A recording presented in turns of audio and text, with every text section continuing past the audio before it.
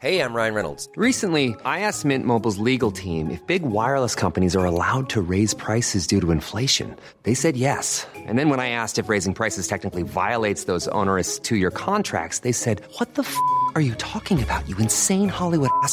So to recap, we're cutting the price of Mint Unlimited from $30 a month to just $15 a month. Give it a try at mintmobile.com/switch. $45 up front for 3 months plus taxes and fees. Promo rate for new customers for limited time. Unlimited more than 40 gigabytes per month. Slows full terms at mintmobile.com.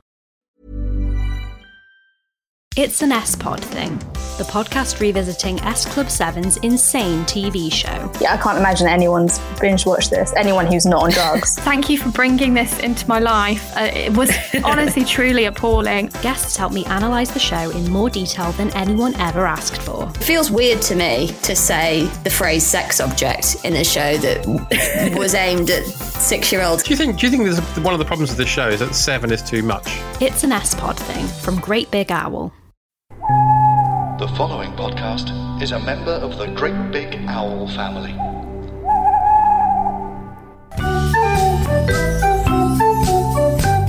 All of television history is contained in the Box of Delights. Hello, I'm Julia Rayside. Each episode, my guest chooses a favourite TV memory to talk about. Joining me today is the writer and podcaster Chris Thorpe-Tracy.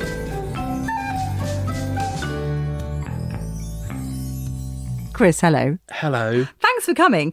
What have you brought to talk about today? I've brought with me a wonderful, horrible, heartbreaking scene from the darkest later era of Buffy the Vampire Slayer. Nice, okay.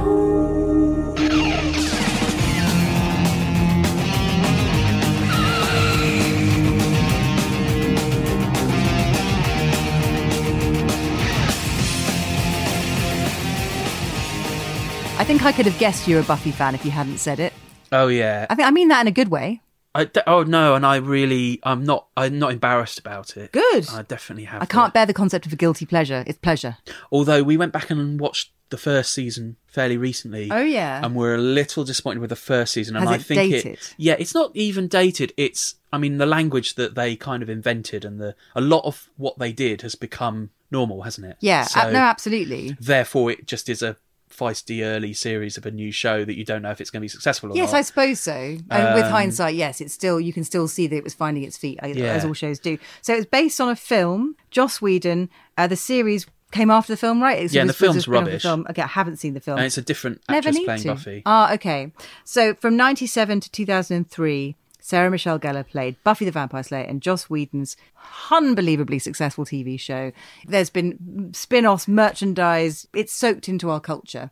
It has a hugely successful kind of comic book universe and all of that stuff. It's one of those shows that two things about it. One, that it redefined TV, especially TV for young people. It's the first of the great teen vampire shows, and it defines the moral compass of all the vampire shows that come afterwards. Yeah, and a lot of teen shows that came after it as well. It was so influential, wasn't it? I'm a big fan of Veronica Mars. And Veronica Mars is basically Buffy without the powers. The blood. Yeah, and if she was Kristen Bell. So the moment you want to talk about is very sad. Yeah. It's very sad. And it sticks out in all sorts of ways differently from the show. I want to talk about Tara's death. So this is a prominent sort of storyline because it's a lesbian relationship in 1990, well, whenever it was. What year is the episode we're talking about? Do we know? Vaguely. It's I don't 97, even know. 2003. But anyway, it was It turn would of be the about millennium. 2001, 2002. Yeah. And even then, depictions of just a normal relationship between two women or two men was still like, it would be a storyline about them being gay. And this seemed to be about two people being in love, the end. Like in so many aspects of growing young adult morality and sexual mores and behaviour, Buffy was way ahead of its time. It was really ahead of its time. Although, obviously, and this happens again and again in our sort of popular culture, if two women are in love and happy, one of them must die. So Which that's is what really we're looking problematic. at here. And, Yeah, no, it is. And I hadn't even considered it until I went back to look at the scene again. No, exactly. And there's some online discussion about that. Yeah. And I loads. just remembered it as being a brilliant piece of TV and utterly heartbreaking. I don't think it takes anything away from it. I think it was probably one of the early instances I heard of. There's been lots of internet chat since about, there was brilliant Last Tango in Halifax, the drama with Sarah Lancashire show. Yeah, and there was a lesbian couple in that. One of them had to die and come back as a ghost. Richard Curtis, apparently there's a subplot that was eventually edited out of Love Actually, which was two middle-aged lesbians. One of them had to die. It's like, well, kill the lesbian, kill the lesbian. They edited it out, because the rest of Love Actually isn't problematic in the slightest. No, it all turned out well in the end. No way has gender mores that we should be worried about. Exactly. But I think it's something that seems to happen, obviously, unself-consciously. You're just writing a story and then someone... And Joss Whedon said, at the time, he got criticism for it, and he said, she had to die, that character had to die, then the more important character was Willow, who'd been in it from the start, it was in every episode. She had to go on this very dark journey, and the only thing to release the darkness within her, because she was a witch and stuff, was the death of the person she loved. And it's just one of those things. But yes, it kicked up a load of old at the time, and you can understand why. But I think there's been a lot of interviews certainly with Joss Whedon and with the girl who played Tara, and they were all like, no, this was just narrative driven, it just worked. Yeah, so I hadn't clocked any of that. In fact, even when I chose a scene, and I was thinking, because the way you ask about scenes is about impact. Yeah. And it is one of those scenes that had a huge impact on me at the time. And it's very gothic and very sort of big. There's no shying away from the supernatural elements. They just go for it in Buffy. Sometimes I think of it as like a teen comedy with the odd bit of this is what's brilliant about the scene. So there is a resentful young man who runs into the scene, and they've got a kind of a domestic scene, and it's not even a confrontation with Tara and Willow. Tara and Willow are inside a house upstairs. Yeah. And I think it's Buffy and Xander are downstairs outside in the garden, and this guy runs in. Now, everyone involved has played with magic for years at this point. They're either vampire killers, witches, they're familiars. What's Giles? He's like a guardian, isn't he? Yeah, the guardian, someone who watches the vampire killer, makes sure she's okay, and they're all involved. We live in that kind of a world. And then what happens when the guy runs in and he's livid is he just pulls out a gun and tries to shoot Buffy, I think, or brilliantly prosaic, just bang. And then a stray bullet goes through the window and kills Tara. You think you could just do that to me? You think I'd let you get away with that? Think again.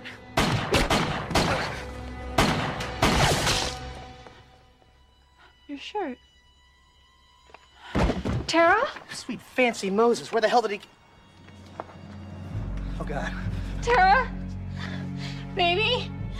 Baby, come on. Get him up. Oh, God. Buffy. Buffy. Buffy. No. No. No.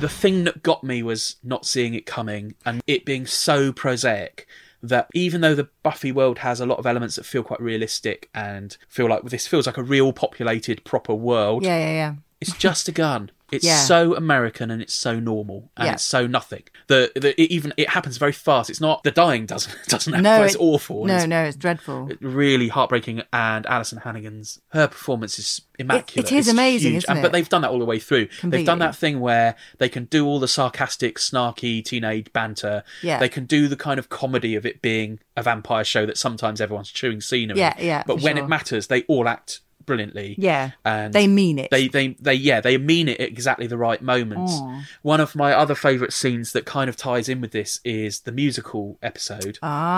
Which is it Once More with Feeling? Yeah, where the musical takes place within the reality of the show. So that's unlike every other musical, because in musicals you don't know that you've just broken into song. No, exactly. But what Whedon does there is that they know they've broken into song and told the truth about what they're doing and given the game away, but they can't stop themselves because of demons. It's incredible. Chunks of that leading up to that bit of Buffy, Tara is the most normal, prosaic, human, straightforward thing. She's average, and she's got a bit of a stammer, and she's kind of a bit nervous, and she's just kind of a gal. Yeah. There was a great version in London a few years ago, maybe a decade ago now, which was put together by Kate Nash and Emmy the Great. Really? Yeah. I didn't see it, but it was I think it was just a one-nighter, but it was all their kind of trendy indie friends. But even though, because I don't know the Buffy universe that well, I know of that episode. I know, even in terms of a TV show, that that was just ridiculous. An American network TV show suddenly bursting into song. No one else had done that. I think Moonlighting did like a Shakespearean episode where they made it all this kind of cheese dream, kind of like Taming the Shrew. It was incredible. But to step out of your world like that and just do something crazy, it's exciting that TV does that sometimes. Oh, and then the songwriting's so good. Yeah. And then the performances are... So they do that thing of honest performances. So the people who can't sing still just really give it a go. Because they just believe what they're saying. And this predates Glee by years. I mean, this is like... It's so iconic. It's such a brilliant episode. And then just the underlying conceit that they know that they're singing and they can't stop. And then each of them gives the game away of what their motivations are in the song. Yes. So they can't hide anything from each other. It's sort of like Peep Show. You're kind of hearing their brains. You get really you get the brain fart of the song. It's brilliant. It's awesome. Oh, lovely. Well, I'm sorry that someone had to die for this podcast to happen, but she wasn't real, so it's all right. But yeah, I think Buffy's something I feel like I need to know more about, because every friend I truly value is a massive fan and keeps trying to grab my collar and say, watch more. So I would say also watch more and watch it, like do the full run. Telling people to do the full run. Start at the beginning. Don't skip. 7 or 8 seasons. See, my shoulders go up at the mere idea of how many seasons are there?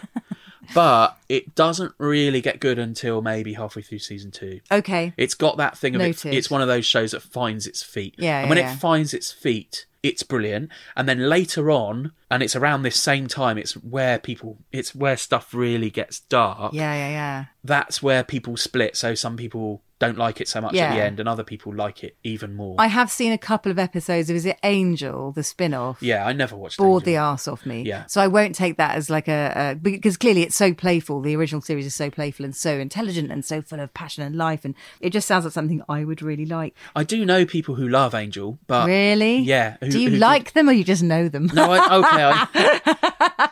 I can't remember. You can't say. Are they people I really like or people I just showbiz like? I can't remember. Exactly. There's a huge difference. Chris, thank you so much for bringing that with you. No, it's please, awesome. Before you go, Thank you for letting me blah, blah, blah about Buffy. Oh, I love it when you blah, blah, blah. It's always fun. Please delve into the box of delights. What was your Saturday morning show? I'm a really late starter with telly. We didn't have a telly until I was in double figures, like 11 or 12 or something. Yeah.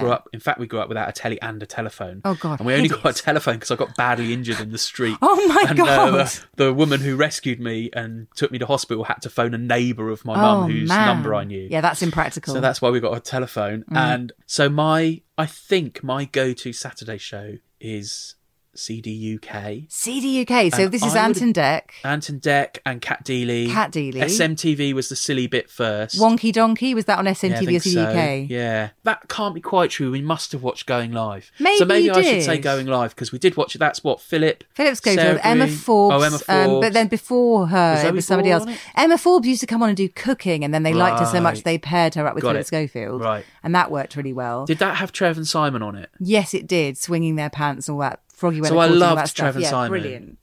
They were properly brilliant. Might have been my first comedy, in terms of like just people being comedians rather than being funny characters or acting. Or I mean, they were characters, obviously. But yeah, I think it was my first sort of proper comedy. They exposure. kind of predate Vic and Bob a bit, don't they? They're like, for me, they did. They're really silliness. And also, that ties in with the early 90s indie thing. So they were cool enough that indie bands were mates with them and stuff. Yes, exactly. Or they'd come and do a bit with them on the show or something. Look, here's the Wonder Stuff and here's Trevor. Actually, I don't know if that's true. My favourite CD UK story is that when I used to work in the building where they were recording SMTV and CD UK, which I did right towards the end, it must have been just before it finished. I remember going down and someone in the office I was working saying, we can go down to the studios and watch them doing this. I was like, that'd be amazing. But pre-recorded somebody who couldn't be there on the day. Yeah. And it was Jerry Halliwell. Oh, wow. And she was doing one of her Spanish flavoured dance numbers, and all of her gorgeous Latino backing dancers, these beautiful, probably shirtless men, were all midgets. They were tiny because they employed them to make her look tall. Oh, wow. So she deliberately had tiny backing dancers. It was fascinating. That's the magic so of television. Rude. Imagine. I know, right? Have you had the Cat Deeley interview with Slash from Guns N' Roses? No. It must have been CD UK. Yeah. And Cat Deeley interviews Slash, and she cues him up for an anecdote about his snake. Okay. But the anecdote is like, oh, and then my snake bit the fuck out of my arm.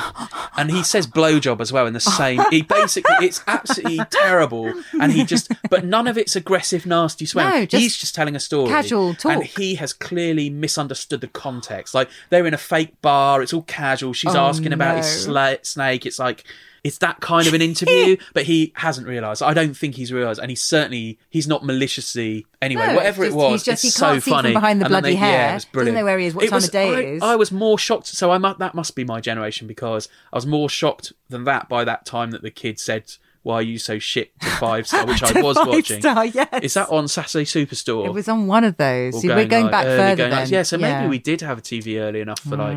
You're just pretending to because it suits your idiom. Yeah, I didn't have a TV. I lived in a cave. What I loved is CD UK, where we got to see actual bands. It was great. Yeah, it was Top of the Pops. That wasn't. Even Pop. Yeah. I was still watching when Pop World was on. Yeah, like much more recently. Oh God, I was obsessed with that. That was like the last chopper out of Nam in terms of seeing a band on television. Now that there's almost nowhere to do that. That was an excellent analogy. Thanks, man. Casually dropping in. That was the last chopper out of Nam. And now they've all gone, and we're just stuck here. A 75-year-old former military general. Yeah, that one was the last chopper out of Nam. Chris, thanks for coming. Bye. Bye. Thanks for listening. You can find links to the YouTube clips from today's episode on our Twitter feed @BoxDelightsPod. Come and say hello. Bye.